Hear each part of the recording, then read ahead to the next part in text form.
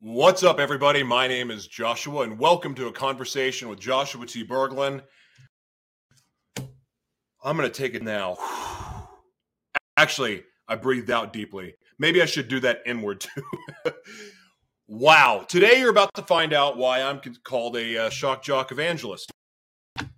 I didn't give myself that. I took it as a compliment because when I grew up dreaming about being a talk show host, Opie and Anthony, Howard Stern, Don Imus, Oprah, I was a fan of talk shows and I was a fan of shock jocks. I just never thought that I would be a shock of Jesus. But nonetheless, here we are. And the one that we pride ourselves here at the Live Mana Network, and you can find, dadgummit, it's that one right there, that barcode there.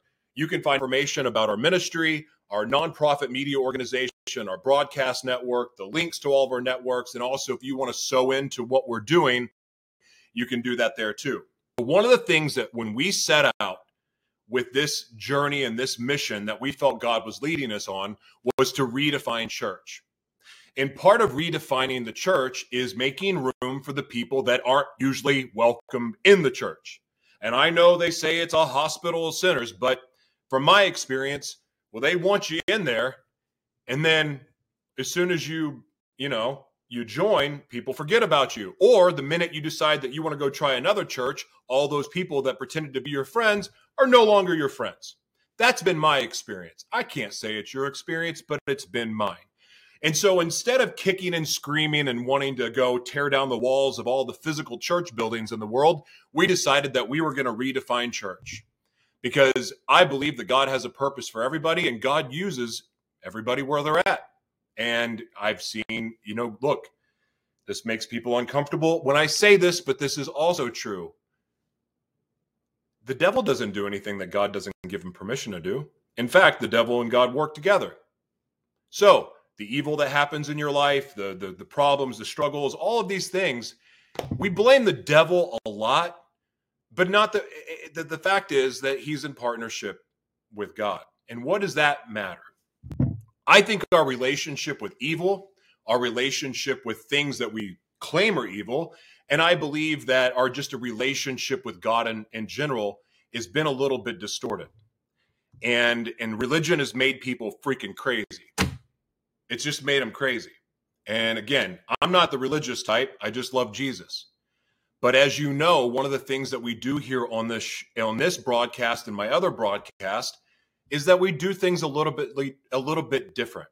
Instead of just closing off the walls and saying you can only speak here if you're a believer, we open the platform to all beliefs. Why?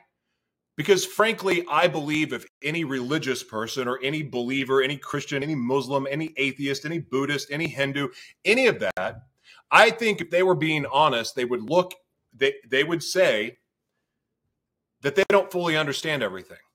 They have more questions than answers. In fact, they may love their religion and their God, but they're peeking over at other people's religions going, I kind of like that. Or, that really offends me. One of the things that I've noticed and one of the things that I'm the most proud of on these broadcasts is that with everything in me, I'm authentic about my struggles, where I'm at, and beyond. I've shared openly that I battled my sexuality for years. I was a 20-year chemsex addict. I've done about everything under the sun when it comes to sex and debauchery and evil and, again, chemsex and black magic sex crap. I dabbled in all of it because I was broken. And when I gave my life to the Lord, I didn't just immediately give up these passions, these desires, and frankly, the confusion didn't even really go away. In fact, as I've said before, I wasn't even 100% that God loved me 100% because I was still feeling guilt and still feeling shame because I still had these desires. Were these desires because I programmed myself and I just got used to a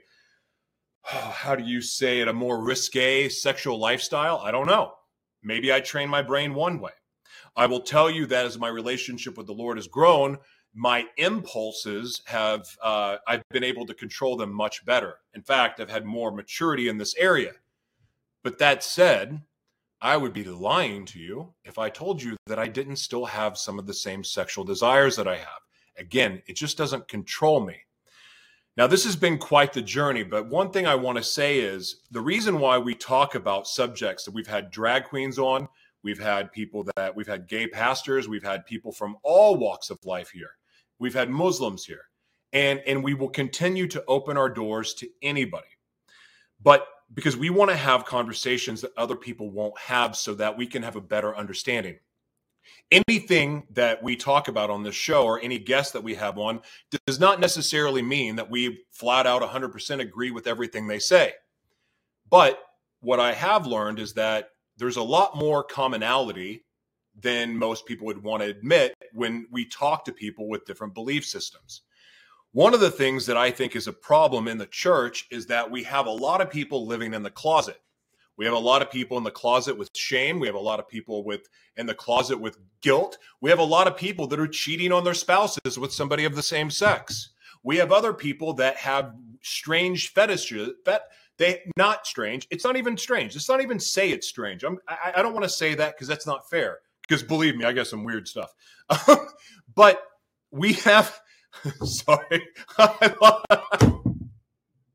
This conversation is going to be so fascinating. Anyway, but I know that there's a lot of oppressed people in the church because once they gave their life to the Lord, they didn't have, the things that they thought were going to go away didn't go away, and they still have their curiosity. They still have their fetishes. And what that happens is because they try to suppress it so much, they end up doing it worse than they were going to do before. And so we have these preachers and we have deacons and we have these men and women of God that are sneaking around on sex apps and other things because they don't know how to deal with their sexual appetite or what they're desiring. And instead, what they hear from the pulpit is, you're going to hell. Sex is wrong. Sex outside of marriage is wrong. Same sex is wrong. You're going to hell. And all the things, and you know them. And I know what the Bible says about a lot of this stuff. I do. But that doesn't mean I'm not going to have the conversations, especially when I'm not a saint myself. So these conversations get to happen because the church won't have them. And dadgummit, to me, it's their responsibility to have them, especially when there's pastors that are leading double lives because they can't control their sexual appetite. There's a reason for it. There's always a reason. There's an underlying reason for it. So today we have, I fell in love with this guy like immediately. His email to me when we got introduced, when he was, talking about coming on the show, immediately, I knew that we had to do this. And I don't even know how. His name, or he's known in the S&M community as Master Joshua, but his name is Joshua Rodriguez. And he has something to say. And I think, and I believe, regardless of what most of the Christian community will say, I believe this conversation is going to bring healing for a lot of people. And it may not even come in the form of you agreeing. Because what happens is when we get into our religions, we get put in a box. And then when we're put in that box, it gets really hard to see the bigger picture or even getting to the root of why. Today, I pray that we're able to do that. And we'll do that right after this.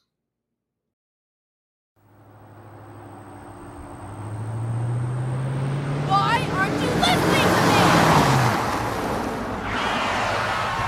Get out!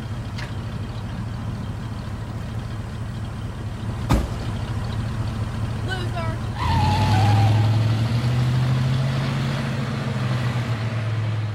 Where the hell is Wes?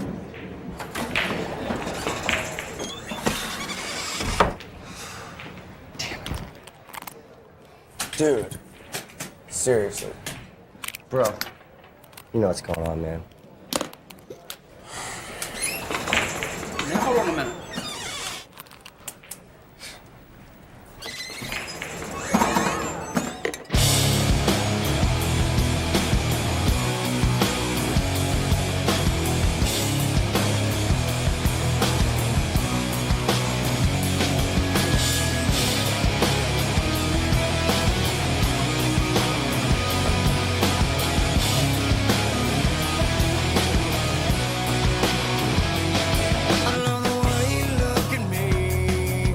feel the pain you place inside. You lock me up inside your dirty cage. Well, I'm alone inside my mind. I like to teach you all the rules. I get to see them set in stone. I like it when you chain me to the bed, but then your secrets never show. I need to feel you, you need to feel me. I can't control you, you're not the one for me, no. I can't control you, you can't control me. I need to feel you, so why is it even? I love the way you rake my skin. I feel the hate you place inside. I need to get your voice out of my head, 'cause I'm that guy you'll never find. I think you know all of the rules. There's no expressions on your face. I hope that someday you will let me go. Release me from my dirty cage. I need to feel you, you need to feel me. I can't control you, you're not the one for me, no. I can't control you, you can't control me. I need to feel you, so why is it even you and me?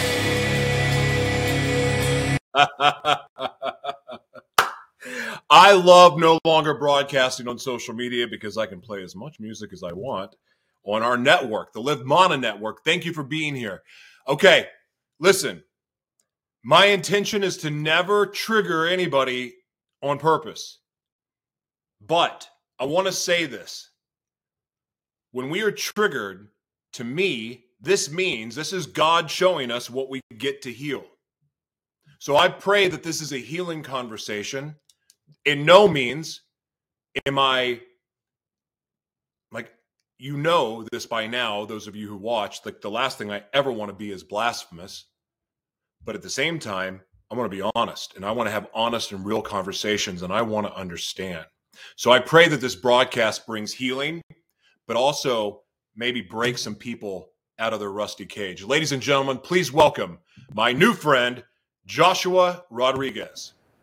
What's up, Joshua? Thank you so much for having me on your show. I'm really excited for today's conversation. I'm grateful you reached out, and I gotta be honest with you. At first, I was like, "Well, how am I gonna do this one?" So it's funny because I can tie in all. I've done some really wild conversations, and I can normally justify it.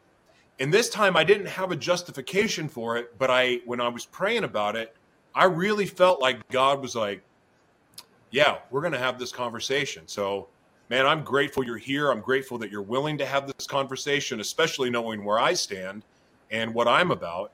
But first things first, Joshua, what are you grateful for today and why? So I have a partner who asked me, when was the best year that you've had? And I said the last 364 days, right? Because what I'm noticing is the more strides I take to living a life of integrity and communicating what I need in my life, the more fulfillment that I get, right? And if I prohibit myself from that, I'm not going to have growth and I'm not going to achieve what I'm aiming for. So it's like, I'm grateful for my voice. I'm grateful for my support. I'm grateful for the folks who love me. I'm grateful for opportunities like this to perhaps be a voice for someone who's been lost in the fog a little bit. I'm grateful for a lot. Every day I'm grateful for a lot. I love that. And I don't even know where to start with this. I guess, you know what? Actually, I do. I kind of do know. And so bear with me just a second as I struggle through this first part. I know why I'm into the things I am sexually. I can go back to the exact moments in my life. And of course, I'm sure there was some generational stuff that was passed on too. I know why I went out and tried to recreate my molestation and rape experiences. I know why, the pain, yet pleasure while feeling the pain, how it tricked my mind into being very confused. Like, this hurt, but it felt good too. I was scared, but it felt good too. And that's kind of a mind F, pardon the term, audience. But it is. It's very, when you're experiencing pain and pleasure at the same time, it does something to you chemically that can change you forever. In my case, it started at 7 years old. And I went off on a wild pursuit, like, especially when I discovered drugs. Because at first it was nightmares, but it was confusing, these nightmares I was having, because I'm having dreams of what happened. And as I'm dreaming about it, they feel like nightmares, but again, I'm still feeling the pleasure part. And when I discovered drugs, of course, well, the nightmares all became fantasies really, really quick, and then immediately was hooked on chemsex and did that for over almost 20 years. The one part that I've never really got into, and I shared this with you at the beginning, is that I didn't really understand S&M. I mean, believe me, I was a bit of a masochist and I was a bit of a sadist, but the art of S&M, the discipline of it, the whatever it is, and I don't know how to properly label it. It's something, an avenue I never went down, because the pain I wanted to experience, I wanted it to be self-inflicted pain, and the pain that I put out, I wanted to hurt people with. And that is not what S&M is about. So let's now rewind and get into, how did you fall into this lifestyle, this way of thinking, and then on top of that, you turned it into a spiritual practice. Can you talk about that? Yeah, absolutely. And thank you so much for the question and for the clarity, right? Because a lot of people just think it happens, right? Or trauma happens and this is a result of. And what you had mentioned about sadism and masochism, about wanting to inflict and receive pain, that's emotionally driven, right? That's trauma driven. It's a much different approach. And it can be a harmful approach to self and to the people you're connecting with, right? Because the intention behind it is ill, right? It comes from a negative space. So I'm going to go back to, I started having sex. I grew up in New York City. I started having sex at 12. Generationally, right? To be a man matters, depending on how much sex you have, how many partners you bed, right? This defines masculinity for me back in the 80s and the 90s, right? So fast forward to until maybe the early 2000s, and sex addiction, like yourself, was it was an outlet for me. It was stimulation and power, right? I can control these situations and really feed off of what I'm experiencing. But that ended up taking over and becoming the priority for me, on how often and how much sex can I have, because it's what feeds me, right? I came across BDSM with a partner officially, right? Meaning I sought it out, because there's things that we do that can be under the fetish realm umbrella, right? We just don't know the names around it. I mean, you'd be surprised how much falls under it. I can sit with someone and get something out of them within 5 minutes to show them that they do desire something as well, right? There's nothing wrong with the desire, but it's how we approach it, how we seek it out, right? So in my 20s, I found BDSM, and what I realized is it showed me my value in the connections that I have, right? My responsibility in the relationships that I'm building, because if I have someone that's willing to provide me the space without judgment, without fear, to be seen and heard, I have to respect that. I have to not take advantage of that, right? And it's a very empowering experience to say, you see me and you hear me, and I'm okay and I'm not broken, right? So in that process, I learned what self-value is, and not self-value in the sense of, oh, you're not worth anything, but self-value in the sense of, wow, you're really powerful because you care, right? And it's really simple. If you could just hold attention for someone, if you could just give someone your undivided attention without judgment to help them feel seen and heard, you're validating their experience. You're affirming their existence as a human being, right? Because how many people walk around this world feeling invisible, feeling like I can't connect to anyone because no one understands me? That's the majority of people, right? We ended up conforming so that we can fit in, when in actuality, we're all very much the same. We just look different. We just have different experiences, but we still have the same feelings, right? So fast forward, I'm in my journey of identity for a period of time, and I came across this gentleman who had seen that I had the skill set to control the situation, and he had asked me if he could hire me to treat him a certain way. And his desire was to be treated like a dog, right? Like a house dog slash a junkyard dog, right? Because in his profession, he had a lot of power and he had a lot of anger. And he wanted to be on the other side of that spectrum to close his mind so that he can just be present and experience these feelings going through his body as it's happening, right? It's not necessarily what I'm doing to the person. It's what the person is experiencing from what I'm doing to them, right? So at the end of it, you could see he was elated. He was happy. He was relieved of tension, and there was no sexual engagement. I stayed dressed. BDSM isn't about sex. BDSM is about trust and respect, right? The trust that I'm going to tell you how I feel and you're not going to judge me, and the respect that you're not going to overstep my boundaries, right? So it's like, I trust you to drive the car. I know you're going to drive the car responsibly with me in it, right? So it's a very similar formula, very similar exchange. Now, that's how I approach it. Not many folks approach it that way. And the reason why I approach it is because there's healing that comes through holding space for people. And by holding space, I mean giving someone my undivided attention without judgment so that they can feel seen and heard without feeling judged. Once you can experience that to feel whole and not broken, it's very hard to close that door back. And it's a very fulfilling feeling, right? To say the mistakes you've made in your life and the things that you've had happen don't define your life. What they do is they give you part of your story, right? Just like these desires and curiosities that we have. A lot of people will walk life without even opening that door, and it's okay because of fear and judgment and stuff.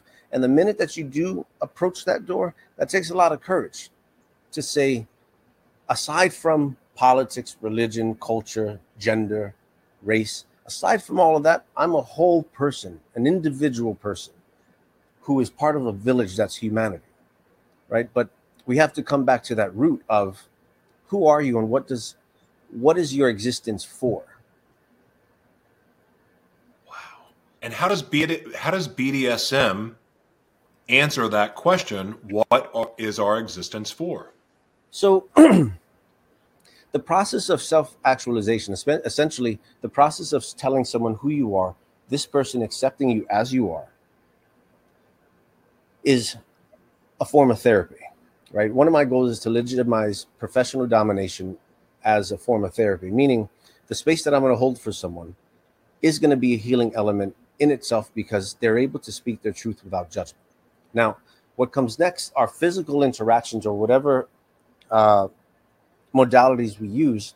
Those are to help the person walk the desire for the experience, right? So you have to get over the shame of wanting to be spanked, right? Essentially, it's just energy exchange. It's just being touched and an emotion being pulled out of our body for the desire of experiencing vulnerability, safety, smallness, right? Because who gets spanked? Children, right? Generally, in theory, right? Right. That experience brings back feelings to the person who's receiving back when they were being disciplined for some.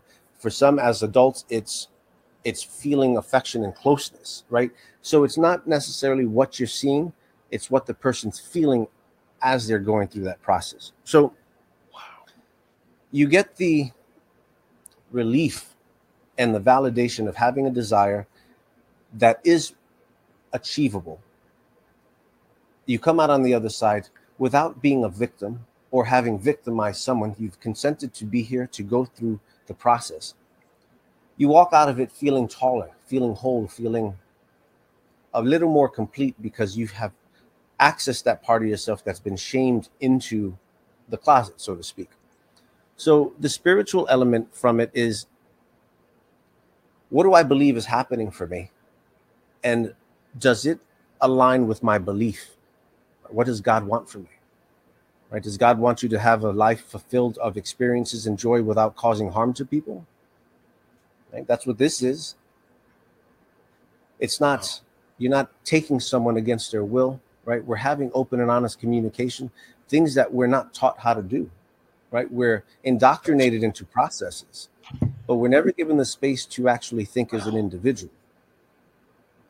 And that's what I do, is I hold the space so that a person can be an individual aside from everything. There's a priest, a Catholic priest that I work with, who's been a priest for 40 years.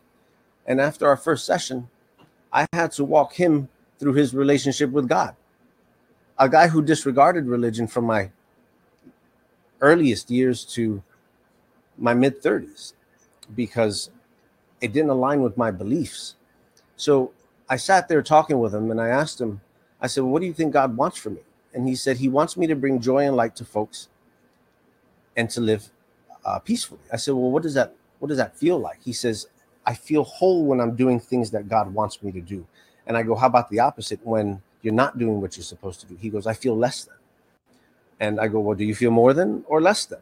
And we walk through our process of connection, of our conversations, of our negotiations, of the consent. And by the end of it, he had to realize that he's a man before he's a priest, right? And that God put him on here as a boy, not a priest. And what does God want from this human being? Right now, to talk the talk and to walk the walk is a whole different thing, right? But what's your message behind your gospel anyway? Right? So a lot of reflection has to come into, am I walking the walk and talking the talk? Or am I just the representation of? Right? So we have to ask, what do we believe? We have to ask, what do we believe our life, not purpose, because there's many purposes, right? But what are one of the reasons why we're here? For me, it's to experience the senses: touch, taste, smell, sight, sound, right? And also to navigate with everything else around me. That's what I feel is my purpose, is to live a life of peace and love, and to create space so others can experience the same, at least when they're around me, right? I can't control anything further. Gosh, there is a lot to unpack there.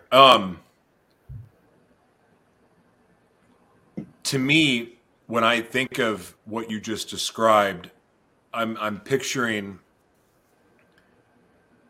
how people are mirrors for us.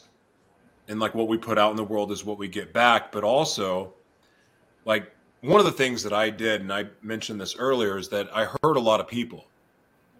And when I turned my life around and I gave my life to the Lord and I started down this path, and the path that, he set me on, one of the things that, even though I didn't act in the ways that I used to, I got to experience what I used to do coming back at me. And that hurts. I mean, It hurts emotionally, it can hurt physically sometimes. Pride and ego get hurt. But it's also a stern reminder of the power that we have to hurt other people. And so what it's done, and I just had this conversation with a friend of mine earlier today, and it gave me a taste of my own medicine, so that I knew that I didn't want to do that to other people anymore. So the CEOs and the people that are more militant, that come in and that are strong personalities and they're dominating, when they come into you for you to dominate them, do you think that they're experiencing the same thing in a way that it's humbling them so that they do treat people better? What I'm getting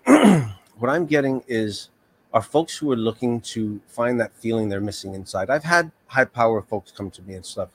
And what ends up happening is they're looking for a release, like a valve release, right? To release some pressure so that they can keep moving. My intention is to change your whole perspective, right? I'm not here to scratch an itch, right? So, or to be fetishized, or like I like to say, a kink dispenser, right? When you walk through the door for me, right? When you walk through the door for me, we're going to have a level of equality, and I'm going to give space for you so that you can talk and share. And then I'm going to give you my perspective of where you're at and the direction you're going because of it, right? I just realized last week as I was talking to a recorder, I'm working on a book around the lessons that I've learned in my profession, in life, and the stories behind it. And in that, I realized, and this is just last week, I realized that all the problems in my life are my fault. In one way or another, I'm attached to them, right? I have a role to play, period. I've hurt a lot of people, right? Unintentionally, intentionally, and karma's my governing power, right? That's my religion. That's my belief. And what I realize is, as you said, it comes back, right? And it comes back. It's going to come back, right? There's no way to circumvent that. So my answer to that was be a better person, right? Lead with what's right all the time, to the best of my ability. I'm a human being. I'm a human being like everyone else.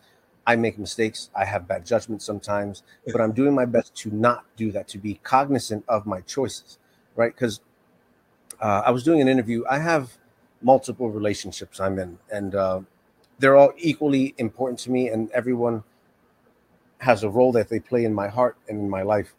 I have one who just wrote a book, and the name of the book is called Surviving Master Joshua, the BDSM Memoir of an Unfaithful Wife, right? And yeah, right. So we are about 4 years strong, and I tried to circumvent morals with ethics, right? And you can't do that. Morals are the foundation of humanity's existence, right? That is the law of the universe.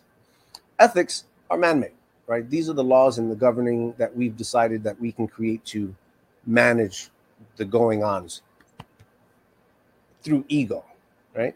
So in our relationship, I didn't need the husband's permission. I needed her permission, right? And it was a buildup of the relationship. It wasn't something that happened overnight, but I watched it unfold. And the truth of the matter is, ethically, I only need her permission. But morally, I need to make sure everything is in sync. If not, it's built on a broken foundation, right? And we had to revisit the foundation so that we can put all the stars back in alignment so that we were working on this side of God, right? Not on the other side of karma, but on this side of karma. Because everything, all of our actions matter. Right? Words are one thing, but our actions speak volumes. And righting my wrongs has been a part of this process, this evolution of mine that helps me get closer to my belief system, my religion, karma, and to be whole with myself and to say I am the best version that I can be. Two things prevented me from that for many years, and I didn't see it until I saw it. One was affirmations. I'm of the mindset, if you're doing what you're supposed to do, I don't need to give you a good job because you're doing what you're supposed to do. Go to school, get good grades. That's my job. Why do I need a pat on the back, right? That's how I'm the 1%. Reality doesn't work that way, right?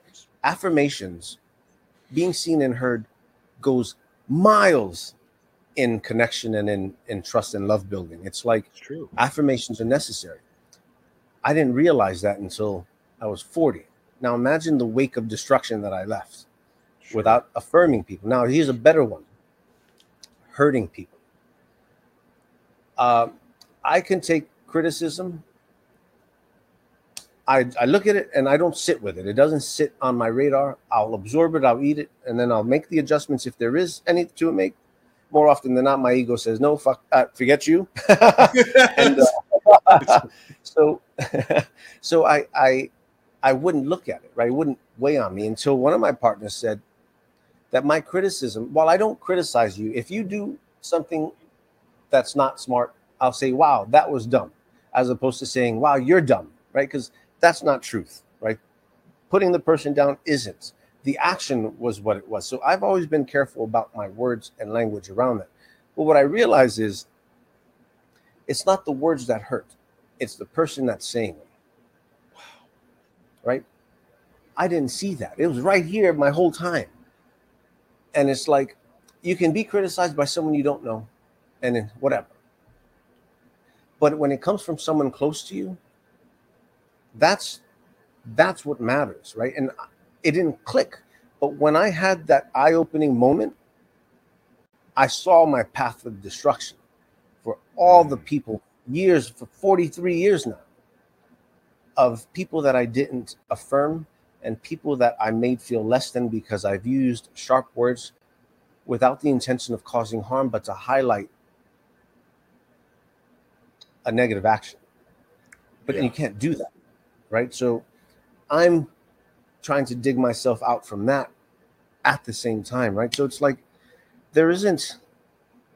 we're always learning, right? There isn't absolution, heaven and hell. Like I was speaking with the priest friend of mine about heaven and hell, right? I had a moment around heaven on earth.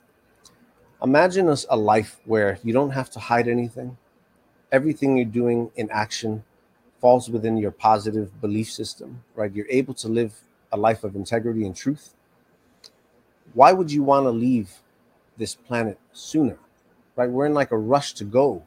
It's true. How do we know on the other side it's not harder, right? For example, you have a homeless mother and a child, and the child's in a coma. And to come back to unconditional love means coming out of the coma back to his mom. But what are the circumstances? They're homeless. They're going to be hungry. Like, unconditional love doesn't mean peace.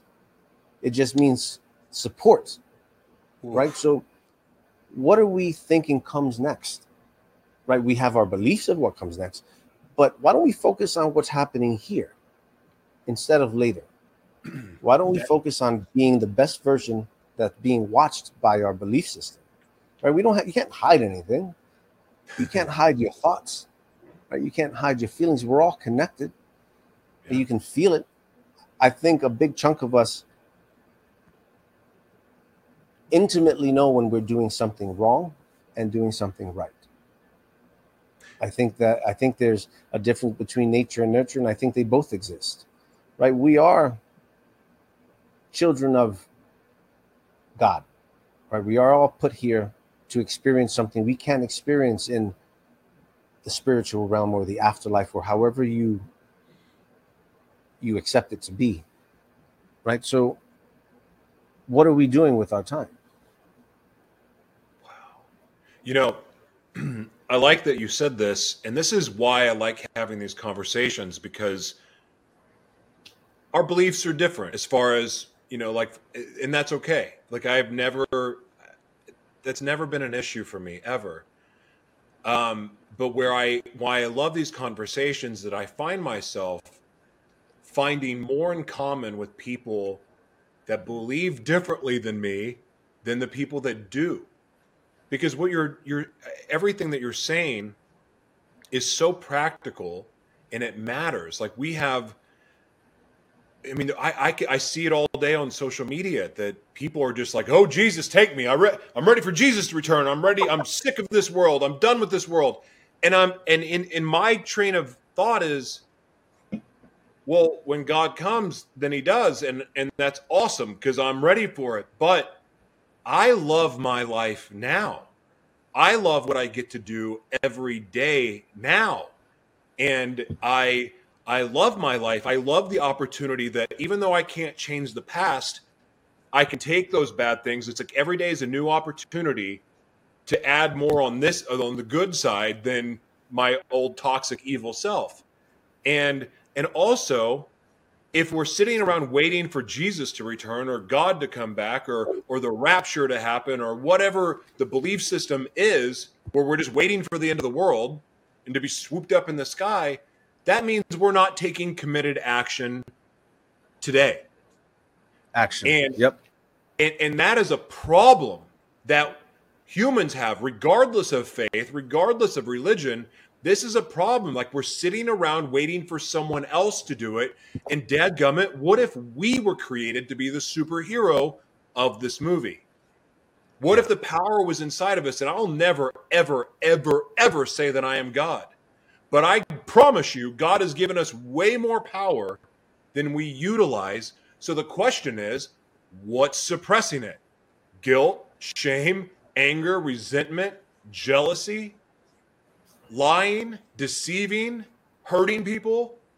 That's what's keeping us from being that.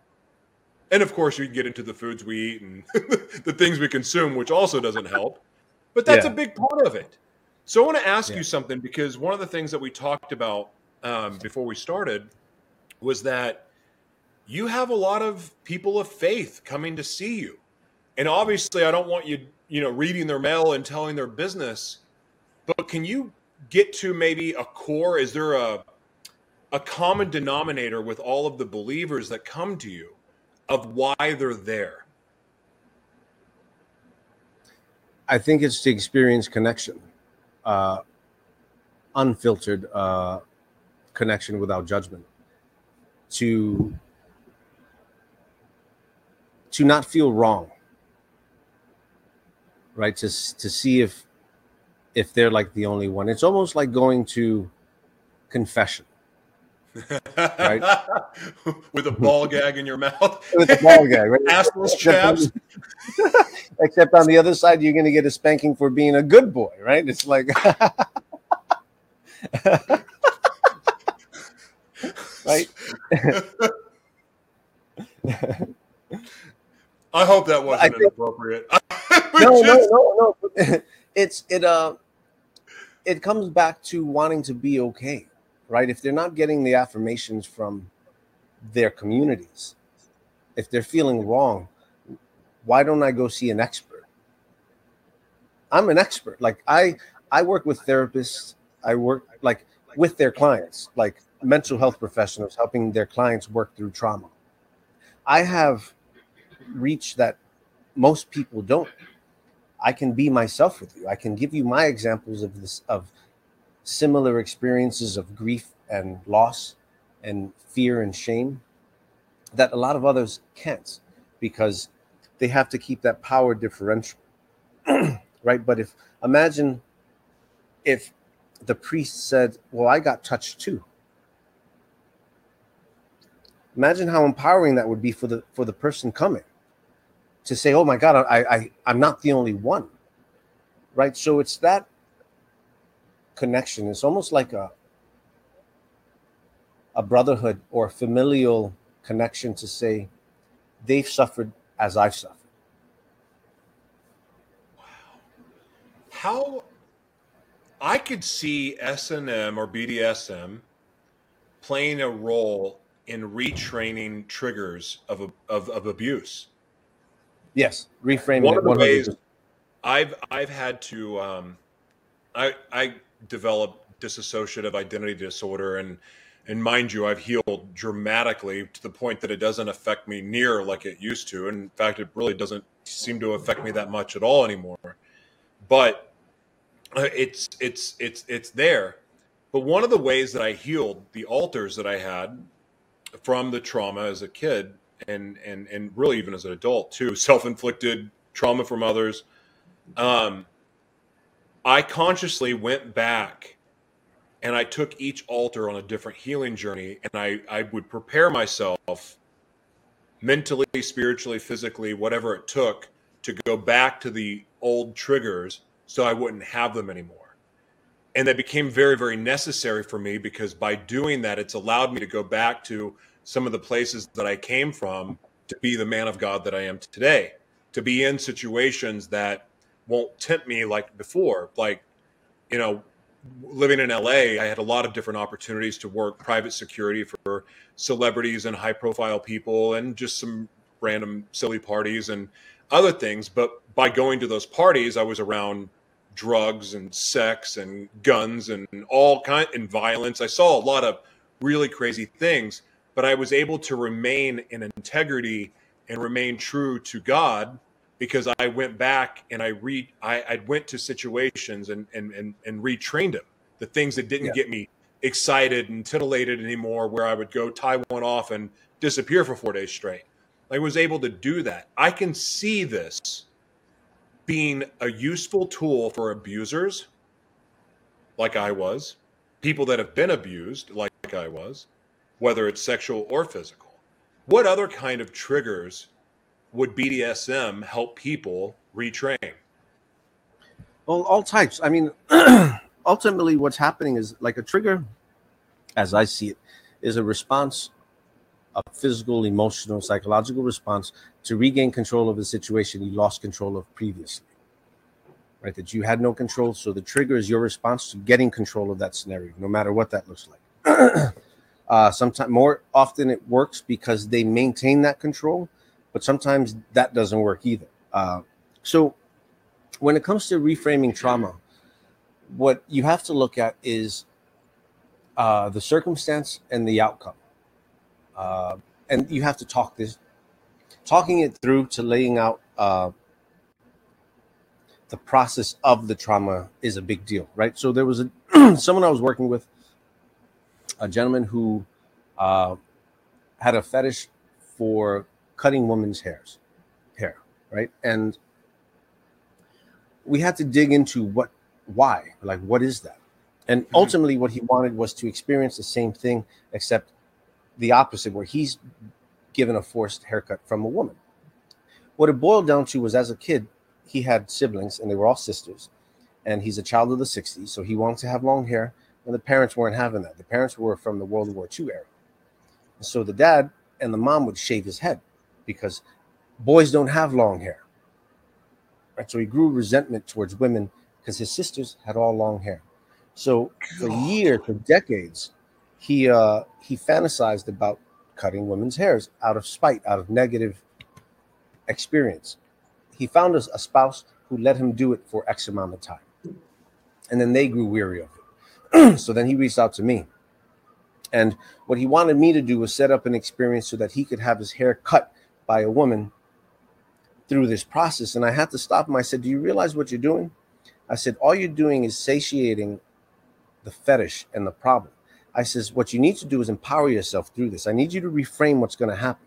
I go, now imagine if, because the haircuts were going to be throughout the seatings, right? The first time they pretend, but there's no haircut. The second time, so he was throttling the fear of having his haircut. So I said, well, what if we did this?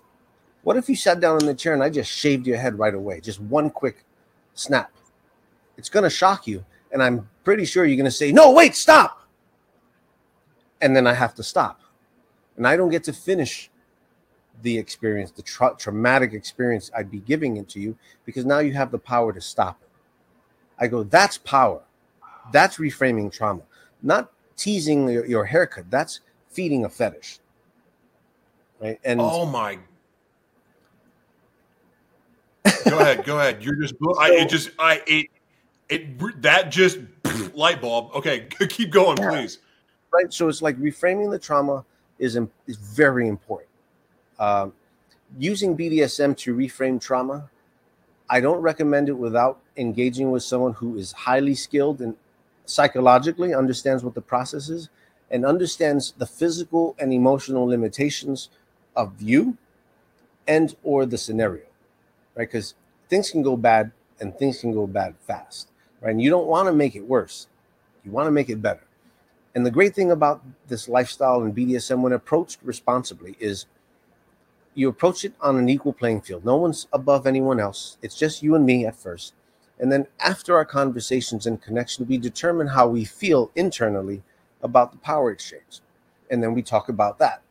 And we mold it into what we want it to be, because we have the permissions to create the relationships we want, however we want. No one's ever told us that.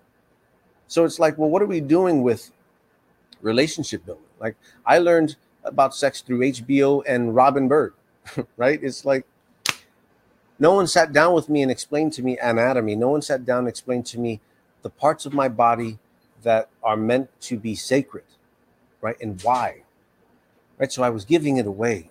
And BDSM showed me my power and my voice in being able to connect with people and build trust. That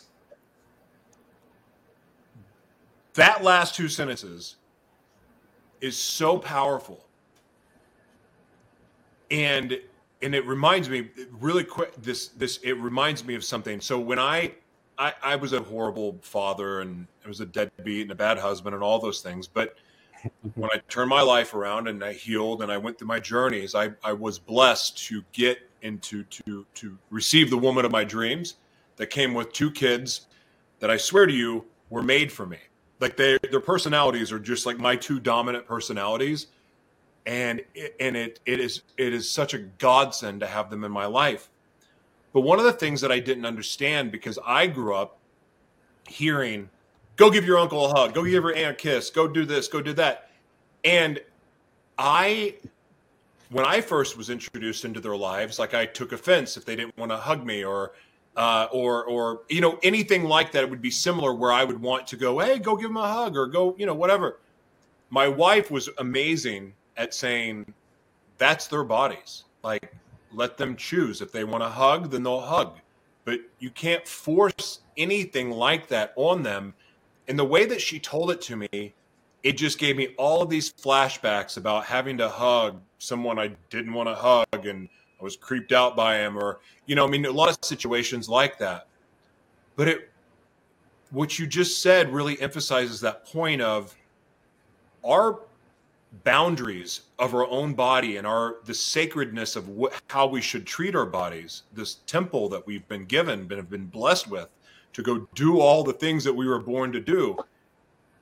But we're taught pretty young to drop our boundaries for people and for people we don't want to.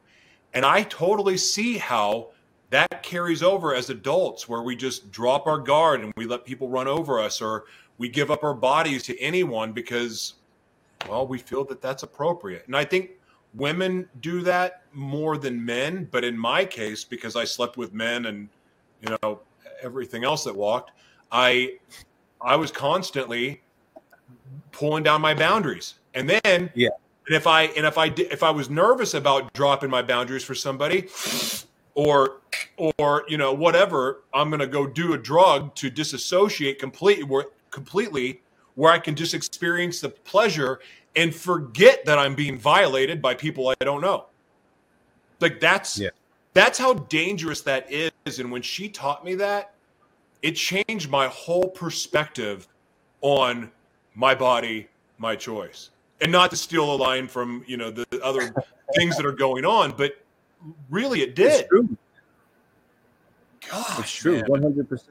I mean, ultimately, I think body autonomy is hugely important to have a life of security and safety, right? As you said, the whole slogan, my body, my choice, and everything that's going on. Ultimately, I agree. And it's funny, right? Because like abortion, my body, my choice, that's such a hard thing, right? And I stand in allowing a person to make their choices. I also believe there's an energetic price to pay. Yes, there is. For those choices, right? We aren't able to govern anyone's choice. They have to answer to God whenever that time comes, right? I, like yourself, I've done a lot of shit, and I've been a horrible parent for a long time. And I've had to change that direction, right? So it's like, I have my beliefs, but they're my own. Yeah. Right. And allowing folks to have their own autonomies, there's no price to that, right? To be able to say you reap what you sow, period. Right? That's a good and a bad, right? Have the day you deserve, right? To be of your own control, it's your contention with It's your relationship with God. There's nothing else that is larger than that, right? Temporarily, yes. Oh my God, my hair, this, that, sneakers, and blah, blah, blah. It's all temporary. The relationship you have with your beliefs and how you coexist, that's what matters. And that's what's always going to matter. Gosh, that is powerful. So to recap, BDSM is not sex. And that is something that I don't know what the statistics are, but I can tell you that when I hear people speak of S&M, BDSM, and other fetishes that are similar or spawn off from that, people associate it with sex and perversion and other things. I want you to address that, even though you already have a little bit. Will you speak to that directly about people calling it a perversion, people calling it sexual debauchery, fornication, whatever all the words are? Can you speak to that directly? Yeah. I think it's all about their relationship with sexuality. If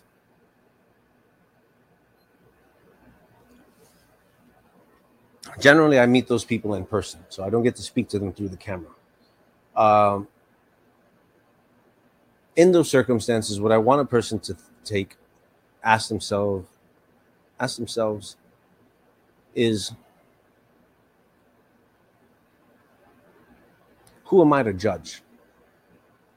Right? And I also want you to think about the thoughts that you have in your mind that you don't share with anyone. And that feeling of shame, I want you to ask yourself, imagine if you were to let that go, what would that feel like? Right? To not have a concern about what other people think about you, that freedom that you can create. That's what people are seeking, is to find a space where they can be safe and enjoy their body and enjoy being however they define that, whatever that looks like. But the freedom of saying, this is who I am and I'm okay. Right? The perversion, some people are offended by tattoos. Some people aren't. True. Right? It's like, that's circumstantial. So you have to sit with yourself and ask, who am I to judge? Right? If you have an opportunity to speak with someone who is in the lifestyle and ask them questions, talk about it, right? Because avoiding the conversation, you're just going to shorten yourself from information and experience. Mm-hmm. Right? It's like sexuality isn't a negative thing. Sexual abuse is, right? To engage in something consensually is not the same as having something thrown onto you or expected of you.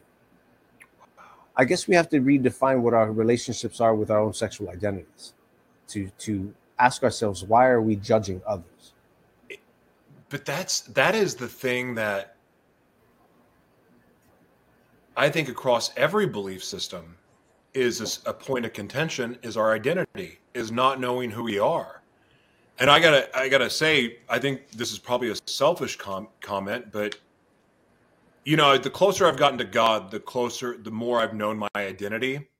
But also what's contributed to that in a powerful way that has added more depth and layers to that is the conversations like this that I get to have, because and I have a lot of respect for you, by the way, for you knew what I was about when you wanted to come on. I have preachers that won't come on because I am open and honest about my struggles and the subject matter that I cover typically is pretty controversial. So I don't get a lot of pastors that want to come on here, but I will, for some reason, I'll get people with other belief systems. And I believe that that's the way God arranged this. And of course, my, the whole shock jock thing, it just kind of naturally fit. But the thing that is that sticks out to me is that across the board, no matter what the religion is, no matter what the belief system is, there's a struggle with our true identity, and there's a struggle around our sexuality because something happened as a child, something we've heard at church, something that we've read in the Bible, or we've been raped, we've been abused, someone violated us. It doesn't take much to knock us off course. And these conversations like this, they do hold up a mirror, and I believe that they help us figure things out, because we'll hear something that goes, well, I didn't hear that in church, but this makes a lot of sense. And like my brain is connecting a lot of stuff you're saying to the Bible too, which is kind of wild, especially with what we're talking about. But a lot of that's there. These conversations are important, because if we don't know our identity, we'll never be what we were created to be. We're going to float around. We're going to chase every little thing that sounds good. And we'll never, ever have firm stance or a firm foundation to be us. So I like this. And the thing that is appealing, and I just can't picture myself getting into this scene by any means. But at the same time, there seems to be some psychological benefits that make sense that, I mean, it's something I have to pray about, but it seems like there's just so much healing that can come out of this, even though I don't even fully understand it, which is probably really strange for an evangelist to say. But then again, you work with preachers, you work with priests, so you hear this stuff all the time. It's so interesting. God. What I would say, right? Forget about living the lifestyle. Aim for a transparent and open and honest relationship. Aim for that. Because once you have that framework, you're given permission in the space to share, because you know the person's not going to bat an eye on you. Or if you're on this side of it, find supportive ways to the partner to say, listen, I don't care whatever you say, I love you. I'm here to support you. I want to help you achieve these experiences, right? It's about holding the space to share identity and desire. And tell me about yourself. What would you like to try? What have you always been afraid to talk about, to say? Tell me something you've never told anyone about your body, right? And don't make it about what can I get from you or what do I want from you. Make it about, this is who I am, and these are my thoughts. Right now, this is the test, though, right? Because if you start being authentic to people who have already been in your life and they start rejecting you, then what do you do? Right now, that's the hard part. And this is where the growth and the courage comes in. Right? It's the difference between doing what's right for you and doing what's right. And there's a big difference there. And it's not about doing what's right for you. It's about doing the right thing, period. Not doing what's right for you is hard, because those are short-sighted goals as opposed to the long universal law, right? Of, well, they took the shortcut, it'll come back on the back end. Yes, right? it will. And those are hard things to differentiate, especially under the stress of now. You know, it's so funny that you're saying this. My life turned around. Of course, I was in jail when I gave my life to Christ, but it took a couple years for me to accept that God loved me. I think I shared that in the opening. But even with that, I still had a bad relapse about a year later for a lot of different reasons. But in the middle of this month-long meth binge, it was like 3-day benders, 4-day benders. And here it is. I'm on my 4-day bender. The 4th day, I just drank my own urine to keep the high going. I'm on a sex app. I'm looking for more drugs so I can keep it going. Drinking my own urine did not taste that good, regardless of how high it got me. And I'm on my phone. I think it was like Grindr or something like that. And I'm looking, and all of a sudden, I swear to you, man, it was like God dropped down to the corner of my eye, and he said, I'm not done with you yet. You're going to put a spotlight on your shadow world. You're going to show people the supernatural power of truth. You don't get the luxury of secrets. You're going to tell it all. And when that happened, it was like 3 years ago when this happened. I got to tell you, when I first started coming on here and talking about all my crap and all the stuff that's in our book, The Devil Inside Me, and started sharing this openly, it felt like I was being, it felt like I had a dominatrix, spanking me going, you tell the truth, whoosh, tell the truth, whoosh, tell the truth. And every time, because it hurt. It not only did it hurt, but it hurt to be rejected for telling the truth. It hurt to be rejected for confessing my struggles. And even I have a solo broadcast called Spoken Word. And it's some of the things I even share here. It's never easy to share, even though it's gotten easier to tell the truth and to talk about it, but also knowing that it makes other people very uncomfortable to sit and hear the truth.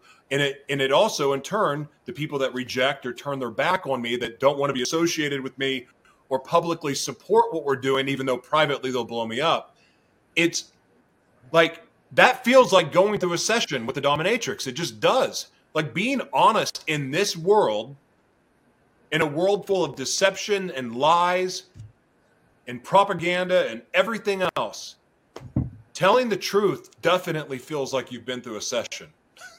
And yeah, it's what painful. you're saying about the truth and the people coming there to have a safe place to tell the truth, that is the exact reason I saw hookers in the first place and massage girls in the first place, because I felt comfortable and I felt that it was a safe place to be able to tell the truth. Because I don't think, even though we do lie, even though we do mislead, even though we hide things, I think our nature wants to tell the truth. In fact, I think our secrets poison our soul.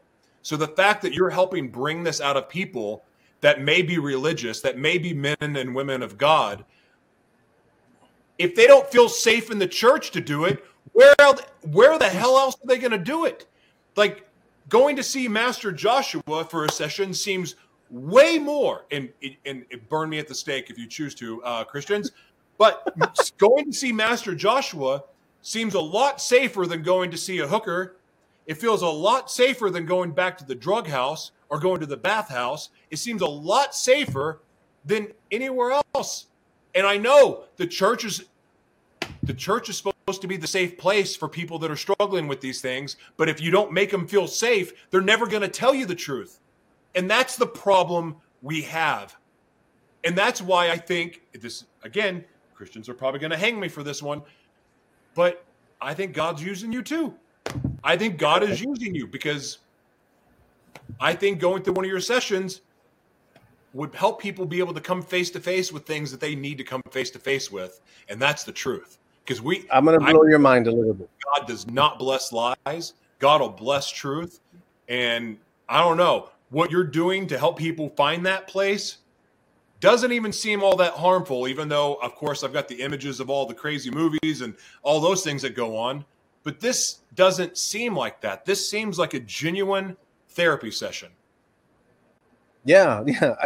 It's funny, right? Because I'm going to blow your mind with this. Please One do. of my partners is getting a master's in divinity, right? With the idea of finding a way to create a religion around BDSM. And the reason why I say that, right, is because it's our beliefs. It's our practices of connection. Right? In order for me to connect with you, to want to be involved and to create a relationship, an intimate, vulnerable relationship with me, there's guidelines you have to live by, right? And this, what some people would call the leather lifestyle, the BDSM lifestyle, around integrity and transparency, right? Through consistency, no lying, be honest. You don't have to look a certain way. You don't have to be a certain gender or express yourself a certain way, but you have to be a good person. Now, that'll allow me to connect with you intimately and want to be with you and want to marry you and want to create family and build a foundation, because we've started off on a foundation of love and integrity and truth, right? Integrity doesn't mean not lying. Integrity means the whole truth, right? Even omission isn't integrity, right? You're So right. there's strict guidelines around folks who I invite into my life. Right now, these practices of intimacy and connection that we have, no matter what it looks like, from where majority of us sit, right? There are bad actors out there who violate consent and are abusers and stuff, but they're everywhere. They come in all shapes and sizes and all colors and all walks of life. They're not just in one particular subsect like BDSM, but they're everywhere. You always have your 10%. But we should also be protected in the way we live and the way we love, right? Instead of wedding rings, we wear collars, right? To show commitment and affection, right? And some people look at it sideways, but it's no less important to us that we've invested and made ourselves vulnerable to the people we're with, and yet we can get fired, we can get arrested, we can get evicted, right? We get children taken away that have nothing to do with anything BDSM related other than the way we treat each other. Right? And it makes us no different than a Muslim group living in a Christian community, Christian living in the Muslim country, right? It's like, it's the same thing. It's all this ritual and practice. That's all it is, right? So legitimizing this so we have civil rights protections to love the way we want to love. Because there's no, how is there a wrong way to love? Obsession, maybe. Yeah. Right? But how is there a wrong way to love? I don't believe in hell. I believe that we can create hell by being without action. I believe we can stay stagnant if we're not making the choices to better ourselves. Right? We're our worst enemies. No one out there is doing anything to us except our inability to be actionable. What I wrote a question down. What do we need to change next? Right? If you have these roadblocks, people ask, well, Joshua, how do you do it? Look at your next problem. Don't look at the problem down the road. Look at the next one and say, how can I address this with integrity? And you attack each one at a time. Don't stack them up. Just do what's right in front of you right here, right now. Because sometimes that shit feels daunting, right? You could be at the bottom of the barrel and there's so many things to correct. You'll get there, right? Start right here, right now. And that's what this is all about, right? It's like being actionable, being a person of your word. I have a question. This is how this came. I was walking out the train station one time, and this guy goes, "Jesus died for your sins." Now, I personally don't know Jesus, right? I didn't. 2,000 years ago, right? But what came to mind was, well, what if Jesus didn't die for my sins? What if he died for the sins of those who were inactionable when the time was necessary, right? When they allowed him to get crucified. Why didn't people take action then and say, no, he didn't do anything wrong, right? So I don't think Jesus died for our actions. I think that phrase is being used in today's age to excuse ourselves from bad actors, from bad action. But I think Jesus died for their sins of inaction. And I think it's our responsibility to be actionable in the face of wrong. And I think unless we can do that, unless we can change our action from inaction to action in the face of things that are wrong, then maybe Jesus will still have died for our sins, or at least the inactionable sins. Right? But that's a heavy cross to bear for sure people who have no idea. Yeah. You know, one of the things that, and look, you know, the one thing I can never dismiss is that when I was in jail and I was looking at 5 years, and after I came off of the blow and, you know, the alcohol and everything else and sobered up enough, and I had my process, and the story's out there, it's in the book. But when I said, because I got to this place of like, I've wasted everything, every potential, I've done all of this evil. And when I said, and again, the process, and I don't want to tell the whole story right now because it'll take too much time. But when I said, my life is no longer my own, take my life, it's yours. And I surrender. And I went through the process of going, Jesus, take my life, it's yours. My experience with the Holy Spirit, that I know to be the Holy Spirit, I don't know any other feeling or way of being, or like, I don't know what else to call it, because it's always been the Holy Spirit to me, because it's what dramatically changed my life. So that's where, you know, there's a difference with us in that belief. However, I want to say this. I'm reading Genesis 2 weeks ago, and all of a sudden, off the page, it just jumps up, and is that the Garden of Eden is our brain, and the forbidden fruit is our pineal gland. And so when and there's more to this, but when that happened, I went back and I started reading the Bible from that point of view and that mindset.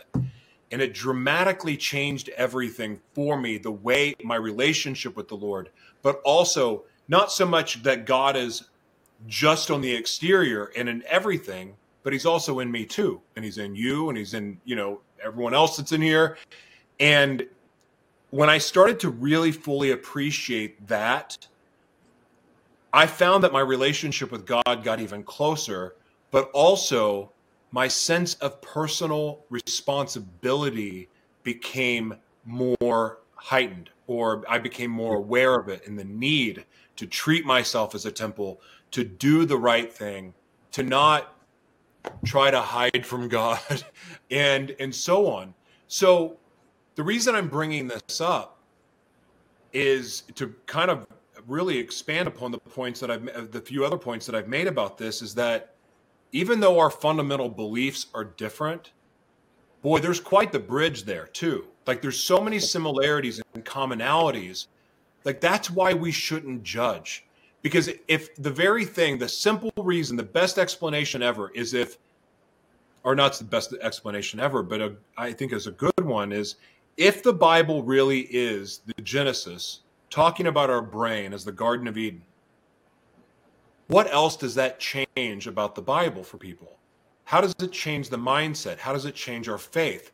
Well, what it does is, to me, shows what you're saying is very, very valid, and shouldn't be dismissed, because it's very, very similar to what a walk with Jesus is. When people say they're following Jesus, what you're speaking about is very, very similar to that process. And it's wild, these similarities. Yeah. Do you know who Jordan Peterson is? Of course I do. Some people don't, depending on a person's perspective. There's some things he's recently said that have had him off kilter for me a little bit, but all in all, I think he's a brilliant man. Yeah. And he's interpreted, I've stayed away from the Bible for a long time until I started listening to his interpretation of the stories and the meanings behind them. So like Noah's Ark, right? Noah's Ark isn't a literal boat that they put everything on. You can't do that. What it is to live a life of integrity, to always do what's right, and to live in harmony with everything around you, right? That's, if you find the morals of the story, a lot of people take them verbatim, that this is what happened and this is why and this is how and yada yada. But there's a story behind, a moral to the story that written language you can't comprehend it. You have to listen to what's happening. And that's what, back then, how many folks were illiterate and couldn't write, right? So they had the stories to pass forward, right? And you can't, like the 10 Commandments, they're like a guide to living a decent life, right? It's simple. Or like the Georgia stones that they just blew up. Dude, my mind was blown. They were talking about devil worship and all this. Is like, listen, it's just a roadmap to survive after we kill each other, right? The Georgia Guidestones, that's what they're called. And like, you read them. There was a gentleman I was talking to the other day, and he's like, "Oh, those Satan worshipers wrote it." I says, "Have you ever read it?" And he goes, "No." I said, "Let me read it to you." And as I'm reading them to him, he goes, "Well, that sounds right. That sounds good. Yeah, I can agree with that." It's like, dude, there was nothing wrong with it. It was just a guide on survival to the best, to the most optimal solution we could find. Right? It's like, just, they're guides. They're guides on living a good life. And it's interesting. Gosh, I had this conversation yesterday too. We were talking about this. That there's two, like, if you listen to what's coming out of the World Economic Forum, boy, we went from BDSM to the Georgia Guidestones all in one conversation. Wow. That's covering some topics.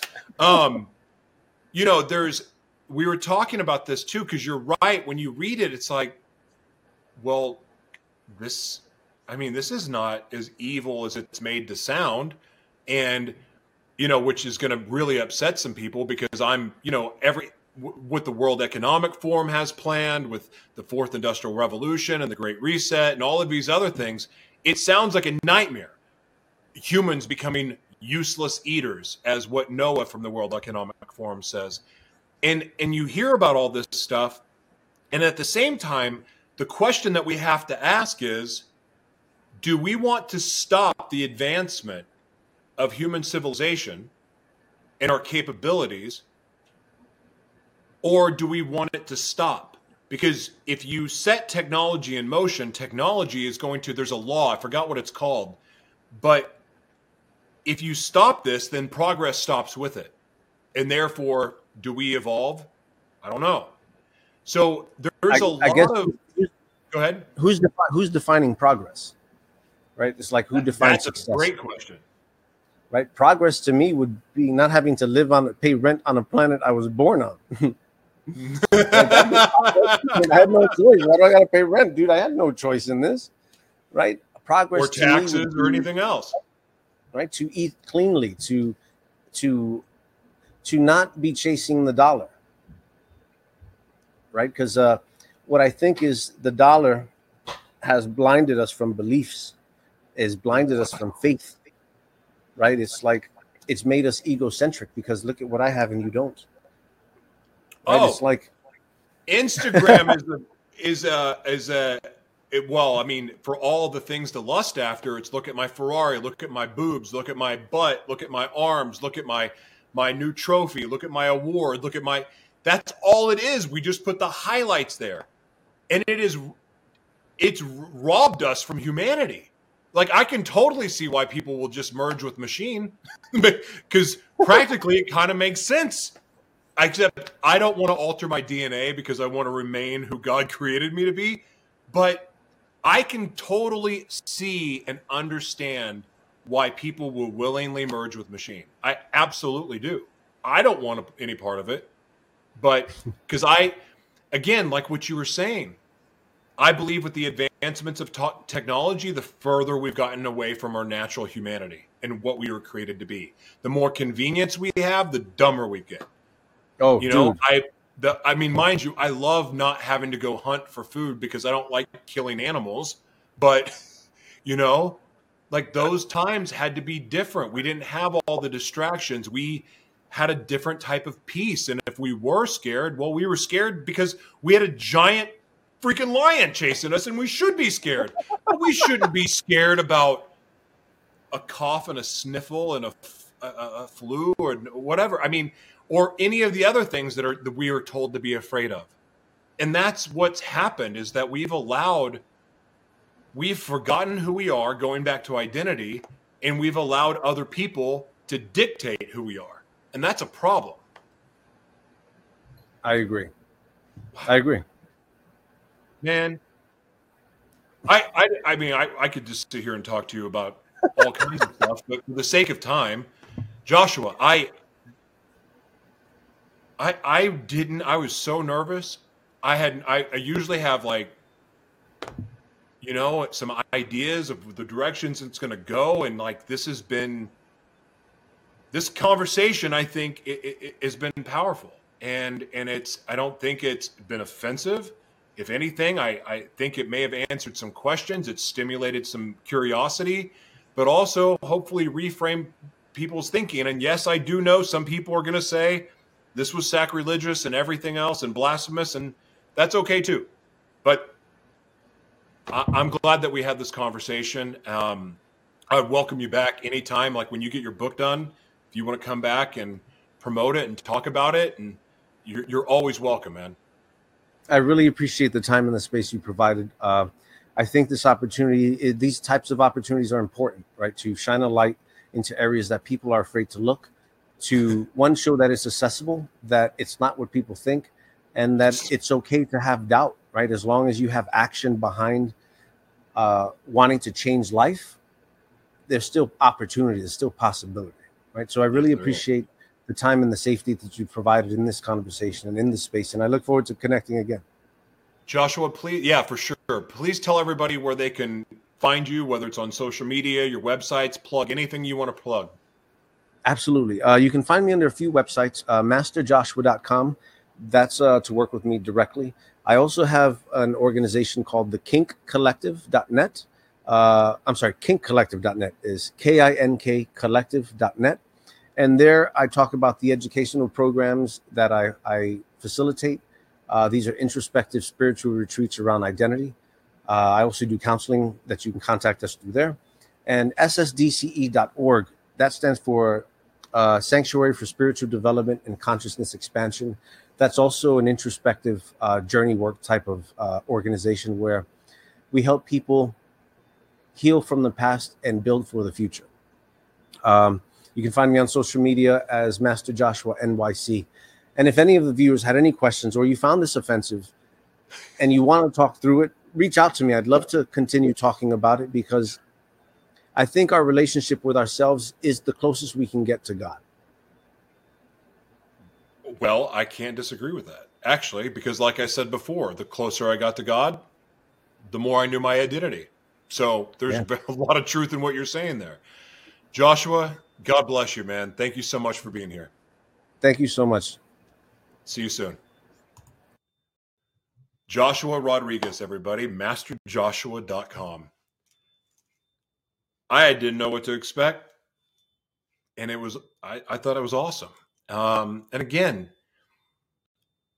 we should have conversations with people that don't necessarily believe exactly like us, especially centered around religion or faith. And because I hope I will popularize this phrase, if our faith can't be tested, how great is our faith? So my faith didn't change. I didn't quit loving Jesus because I had this conversation. In fact, I think I love Jesus more because I get to have these conversations. And I understand. Because listen, I've always been curious about this. I know some people in the lifestyle. They're not exactly public about it, but I know some people. And they're believers too, by the way, which is a whole other conversation. It's a husband and wife. But these conversations don't hurt people, but what they do is inform. And here's the thing with me. I'm a curious guy about everything. I mean, everything, which is probably why I've been in so much trouble. I wanted to know how to run credit card scams. I went on the dark web and learned. I wanted to learn how to traffic, weapons and other things like that. I went on the dark web. I just found a way. If you leave me to my own devices, I'm going to go down the rabbit hole with everything. And you know what? Some rabbit holes are not safe for me to go down. And that's why having these conversations is it brings it out of the shadows to talk. And mind you, I used to go live in the shadows and stay in the shadows because that's where I felt safe. I don't feel safe in the shadows anymore. But to bring this, which is normally kept in private, to the light, to be able to talk, does it kill curiosity? Does it heighten it? Well, for me, I'm at ease about it now because I understand it. I also understand it's not what I thought it was. I mean, sure, I've seen the porn, not going to lie. I've seen the movies that, kind of talk about it. I've seen the music videos that show it. But that's all sensationalized. I mean, yeah, I promise there's some extremes and there's some reality in that. But it's not always what people think. The same way with Hagatha or Kitty Demure, who was on our show, who is a drag queen. And for all the people that had their assumptions about what he was about, it was the exact opposite. So this prejudging that happens, and this conversation will absolutely be prejudged. There's people will see it on the surface, and they're gonna, because I already know, I can already see the emails. But I would suggest that this was one of the most important conversations I've ever had. So I appreciate you being a part of it. Thank you for being here. God bless you, and we'll see you again.